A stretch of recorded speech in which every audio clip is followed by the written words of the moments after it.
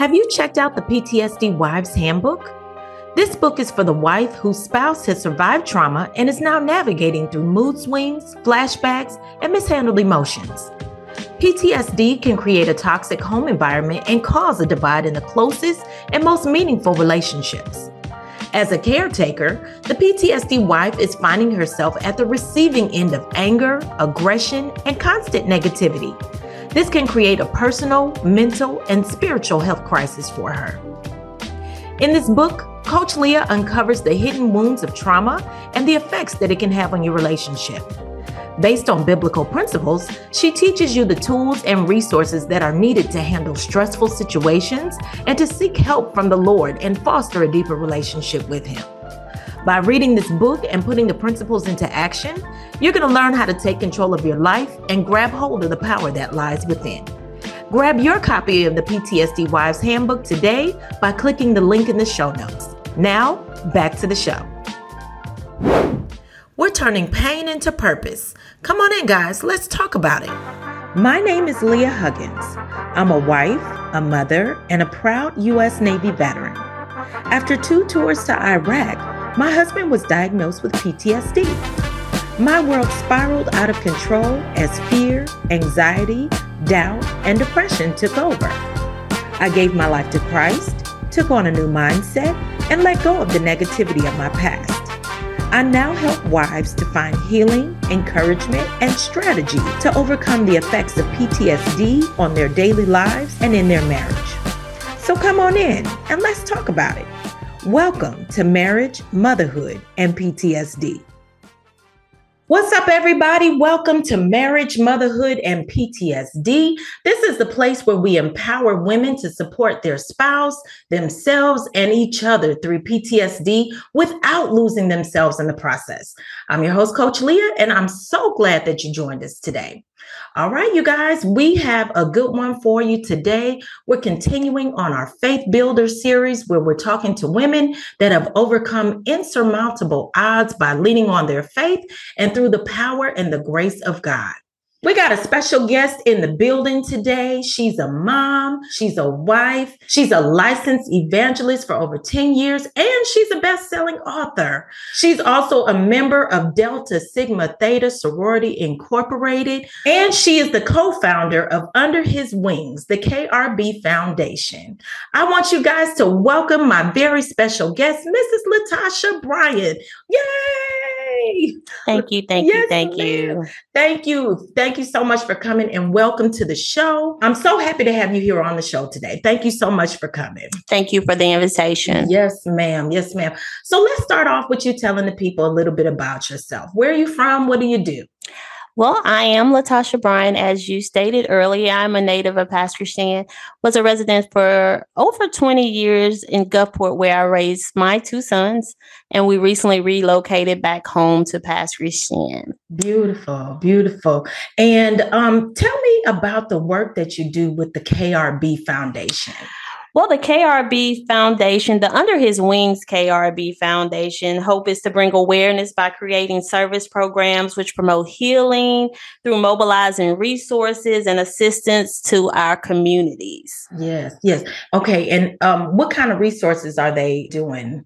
What we do is our hope is to provide resources to those families of homicide victims, mental health therapists, grief counseling, things like that, just to help them cope with their new normal that they are experiencing on this journey that we are all taking. Yes. I was reading the bio and I saw that when tragedy hit your house, you found that there was a void in the fact that there weren't these resources out there, that there were not enough resources out there for parents and people that are going through the loss of their loved one. You're absolutely correct. So that happened around 2015 when we lost our son, Keon, due to some senseless violence in the community. And our community had just started experiencing, now we're at a increase. We're seeing it and it's almost becoming daily in the community where we all felt was quite safe to raise our families. But during that process, after that loss, we searched high and low. We were referred out to counselors who really could not help us. as you can only help somebody if you've been through something. Really, not you can only help them, but it's more effective to have that. So we searched high and low, couldn't find anyone. Then I started networking with another 2 families who had been through some things earlier than us. And we decided that it was a need for the community. So at that time, after much prayer and consideration, my husband and I co-founded this organization under his wings that stems from, of course, the Psalms 91. And KRB is our son's initials, the foundation. And that was in an effort to keep his name going, that he has a purpose even after death. So it helps us in our healing process to be able to help someone else. So pay it forward. This journey is a difficult journey, a journey that we are very unfamiliar with, but we learn and we grow and we lean and depend on each other by the grace of God to continue on. That's beautiful. Beautiful. So I've been looking online and I love the amount of recognition that the organization is getting. And that's because it draws attention to such a serious matter, that's going on in our community. Gun violence is become such a big epidemic. As you said, it's not just in our communities, but all over the nation. What do you think communities need to help turn this epidemic around? Well, certainly, it's my belief that if we can go back to the old path, the generations and the world, the society that we're living in today is much different than what we were raised in, where it took a village to raise a family, a village to raise a child. So back then, we all had a sense of depending on each other to be able to succeed in life. And when we became independent of each other, instead of depending and leaning on each other and assisting each other, then we see the break in the cycle, thus causing what we are experiencing at this time. So I truly believe that, we're going to have to go back to the old path because that worked. And this is not working. That's right. That's right. I definitely believe that family is the foundation, of society. And, you can judge how healthy a society is. The health and wellness of a society is based on the health and wellness of the family that's within that society. Absolutely. What do you think families are missing these days? Church. What people don't realize is that your family, you are divinely connected to your family. That means God saw fit to connect you to those group of people. And the Almighty, all-knowing, all-seeing God knows much more than what we. So if he thought enough to make her my mom, he must think she's what I need in my life. Yes. Vice versa, my son, my cousin, my aunt. We can certainly pick our friends and we err in that way severely. However, God picks our family. And if we just depend on his picking, his choosing and trusting and letting him lead and guide us, that's just going back to the old path. That's right. And then, things I think would be a lot better. Yes, I agree. There definitely has been, like they talk about in the Bible, a falling away absolutely from the Lord and from his ways. And you can see, what does it say? The love of many wax cold. It waxes cold. It waxes cold. Yes. And definitely there is a structure. There is a biblical structure of family. It's important to God. Yeah. Family definitely, is important to God, as you said. It is. Church. Absolutely. We have to go together and not just sin. We need to come together and worship so that your children mimic what they see. And if they see that you have a strong faith system, a belief system, and you're leaning and teaching them to trust and lean and depend on God, then it helps them in their decision making and their conflict resolution. Absolutely. It just all comes down into domino effect. So if we always keep God head as seek ye first the kingdom of God and his righteousness, then all that other stuff he gonna take care of that. So we have to just keep him in the center of our lives so that God can lead, guide, and direct us. That's right. So, as you said, you lost your son to unnecessary, senseless gun violence. Absolutely. But I want to paint a picture of who Keon was. What was he like? Keon was my firstborn. So Keon was the first person to show me a different level of love. He gave me a title that I had never received. The most proud title that I wear today is the title of being a mom, because everybody's not entrusted for that title. So I'm grateful to God for that title that he allowed me to have. But Keon was a very respectful young man, never gave us a day of trouble, never really worried about him in trouble. But yeah, he a very loyal friend, didn't have too many friends, but if he was your friend, he was your friend. So that is who my son Keon was. That's beautiful. That's beautiful. How did his passing affect the household? Like, what did grief look like for your house? Well, certainly as a mother, you always think that your children will bury you. You never in a million years think you would have to bury your child. So that's a tragedy in itself, which shook my entire house.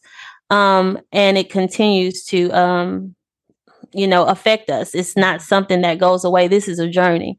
This is something that you'll never get over. Time doesn't heal all wounds, because there's a lot of missing birthdays and weddings that he never get to see. My grandchildren I'll never have by him. Things like that. So that his passing affected us greatly. However, my husband and I have been together since high school. So we have been together over 33 years, and it just drew us closer to each other, because we had nobody. Well, we needed to depend on each other, because not only did I lose a son, he lost a son, and my son lost a brother. And in that losing his brother, he lost his hero. He lost his mentor. He lost the person that he admired the most. He lost his safe space where he could talk to somebody, when he doesn't want to talk to us. So it robbed him as well. So it affected our household greatly, and it still. But as I say always, God's grace is sufficient. And somehow, some way, we just have to continue to lean and depend and trust on him, even when, it seems like all hope is failed. Yeah, definitely. So where were you at in your faith during this time? I know we talked about in the beginning, you were a minister, you've been a minister for 10 years. And I know that as humans, we're going to struggle with understanding. Absolutely. So yes, it's frustrating. We deal with frustration. And, as I said, some people get mad at God, and some people, their journey is to lean in and get closer to God. So what was your faith walk? Well, my initial faith was that this shouldn't have happened to me, because I raised my children in holiness. They went to church. They all gave their life to Christ. And I exemplified, not just talk the word, but walk the word, live the word in front of them. So I felt that he should have been protected by God, should have protected him. He should have been a testimony and not a tragedy, is what I thought. I was very disappointed that God had let me down and let that happen to me, because I had served him all that I knew how. I had did everything that I thought was required to protect my family from things like this. But what I have learned is that God lost his son as well. And he didn't do a thing, but he died for us. And it eventually, I'm not going to tell you it happened immediately. Eventually, over years, that, I know that I cannot do anything without him. I have never lost connection with him, but I was hanging on. And as long as you hang on to the power source, eventually you will be restored. So it just encourages me, and I will tell anyone If you can't hold on, just hang on. Just hang on. If you're hanging by a string, you still have some power source. And God somehow will get you through. So each and every day is a test. It's a struggle. Yeah. Some days are good. Some days are bad. Some days are just like it happened yesterday. Yeah. But by the grace of God, He continues to give you the unction to keep on going. So that's what we do. That's beautiful. That's beautiful. And that's a real statement, is that it didn't, it doesn't take overnight. It takes longer than overnight to definitely heal from something. Absolutely. That's a deep wound, I would imagine. And it does take overnight. And some people, make the mistake of saying things like, it'll be all right, don't cry. And it's He's with the Lord, and He's in a better place, and God knows best, and all of those cliches that does not help the healing journey. That's right. So I will tell anybody, if you don't know what to say, don't say anything. Just pray. Amen. Because most of the time you make it worse. Yes. That's it. So I want to talk about what healing looked like for you. How did you begin the process? And I'm sure being in, a dark place at one time, what was the turnaround? What sparked that? I don't know. I don't know. I will say that the only thing that I can contribute it to is the prayers of the saints. I knew somebody was praying for me because I wasn't praying for myself. So I could feel the prayers of the saints carrying me through those days. And eventually, I never lost my praise. It wasn't as powerful as it once was. I wasn't jumping and shouting around the church for years. But, I knew that I still could not live this life without God, no matter what, that, I still needed Him. So that is what healing kind of looked like. My husband was very instrumental because he's a little bit stronger than I am, as far as emotion wise. So he helped, we helped each other, because grief looks different for everybody. So we respect and understood that. And we allowed ourselves to live and work through those journeys. It did not bring us a hardship. I would say at this point, it has made us closer. Beautiful. So as far as the support goes, outside of, your family, your husband, your son, you all supporting each other, did you have other people that, were with you as far as supporting? And what did that support look like? What was helpful to you? Like, did you have a sister circle? Was there a community? And that's what kind of started this whole thing, because it started off with just 2 or 3 mothers. So we would just make sure everybody didn't know they were crazy and felt crazy and about to lose their mind, and so we tried to, work and strengthen each other. And then we took it to the next step. But so I did have just a small circle. I'm a very private person. So I definitely will not inflict my problems on anybody else, or, even, this is a stretch for me. But to be honest, I did. And plus I have a phenomenal family. I mean, so, whatever we needed, they always supported us. Yeah. What resources did you find helpful? Did you read? Was it just prayer? Was it just, the help of your, just being in the company of your sisters? And Initially, I will say, transparently, those probably were the things I did last, because you remember I was disappointed. So I had been praying, I've been praying, I've been fasting, I've been reading the word, and my son still ain't here. Yeah. Okay. So I think that therapy is very crucial. Yeah. To have someone on the outside that you can dump everything out and they help you make sense of it, that you go on. And then, that is a part. Therapy is very, very, very important. And I tell everybody, healthy people need therapists just to be, because we have such stresses of life. And to add that is one that will take you out. So that's what I would say. Therapy for yourself as well, but I would think as a family as well too, because like you say, it's a new normal adjusting to, that I'm sure. And also, how old was Kyrese when this happened? He was 14. He was 14. Yeah. Yes. So he was the strong kid. He was the strong kid that's going to be all right. Didn't really process much, but he's still dealing with it, as we all are. So, this was his hero. This is the person he was just gained the privileges of being able to ride out with for a little while. So, this was a big hit for him. Yeah. So as far as when you're dealing with the thoughts that come up, dealing with triggers, what do you find helps you in knowing how to manage those triggers? Because you can't avoid them. You can't avoid them, but first you have to recognize what your triggers are. Yeah.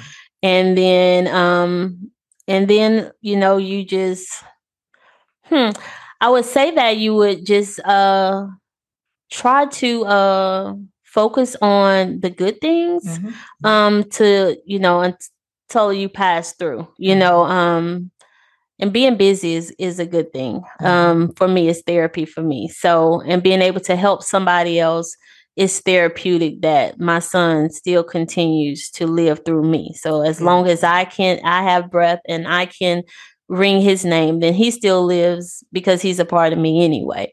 He still lives through me. Yes. So we know how the foundation came about, but what was the moment, or what was that unction that you had to actually start the foundation? Where did the idea come from? Well, I was thinking that, more and more of this stuff is happening. This is ridiculous. We have to be able to reach out to people, because we want them to know that we're here to help them. And we've been through what they're going through, and we can help them better than the DA's office can help them, better than the prosecutor or the police, because we are living this new normal that they have just been introduced to. So, I don't know. I was just kind of like, the Lord just dropped it in my spirit that there was a National Crimes Victims Week coming up. I don't know how it came up. And it was like, man, this is what we need to do. So then, after praying and trying to prepare and, deciding what we needed and how we can offer that on a larger scale and what it would take. So that's where the development of the foundation came. Beautiful. Where do you see the foundation going? Like, I see it bigger than just here in the area in Gulfport. Where do you see it going? My prayer is that that not only because we're on the aftermath of it, but I like to be more part of, and we have been more recently being more proactive in the Stop the Violence events in the community, because we want these children to know that these 5-second decisions they're making are changing lives forever. Not just the person, but it's your life too. Everybody it's a lose-lose situation.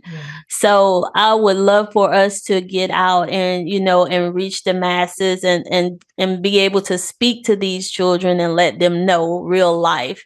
You hear about it, but until you see somebody who is serving 25 years to life, or just because he stepped on your shoe or whatever the situation is, it's not that bad, but I would like to see it, expand, greater than the Gulf Coast. Beautiful, beautiful. Well, Latasha, what did you learn about God during this process? I learned that God is a patient God. That God is a forgiving God, and God is an understanding God. And God does not expect you to have unnatural feelings. He knew I was mad. He knew I was hot. Disappointed is the biggest if I had to say one word, it would be more disappointed than anything, because he has last say of everything. He's the ultimate protector. So even if I wasn't there, he was supposed to be there. But he allowed me grace. That's where the grace comes in, because he knew what I was going through. And he knew what we suffered such a major loss that he already knew we were going to suffer when Keon was born. So I think that I learned more so that God is a patient God, and he's an understanding God. And just as your parents don't always see eye to eye with your parents, and somehow you can always go back, and somehow they always love you the same regardless. That love is greater on a greater level. So that is probably the most important thing that I learned with him. He was very patient with me. I never left the church. I never left the church. I continued to go. So as long as you stay around, because your inheritance are among those that are sanctified. So folk is praying for you. The word is going forth. So you're hearing the word, and it's been, and the Holy Ghost is reminding you of the word. So it helps you, that eventually that I have to keep going because I still have a son. I have to keep going because I still have to show him the way, and holiness is still right, regardless. And so I don't want him to ever compromise or feel like that serving the Lord don't pay off. Because even though it feel like it didn't pay off, then, God knows what, best. Even though it doesn't feel good. So that's pretty much the most, I could say that I learned about him. What did you learn about yourself in the process? I learned that I'm stronger than I ever gave myself credit to do. I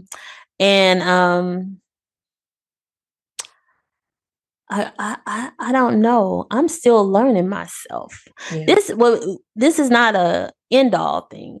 So every day is something different. So every day it's a battle.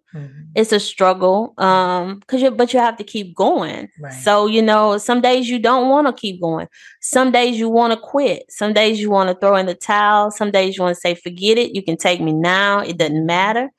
But you allow yourself grace. You allow, because this is just a day, Lord. Just help me get through this day. And he does it. So he gives you strength and grace each day for that day. And so I give myself permission just to live for that day. And tomorrow I'll decide what tomorrow's going to be. And how I'm going to handle tomorrow. Instead of worrying about what I'm going to do next week. Because nothing that I did changed the outcome.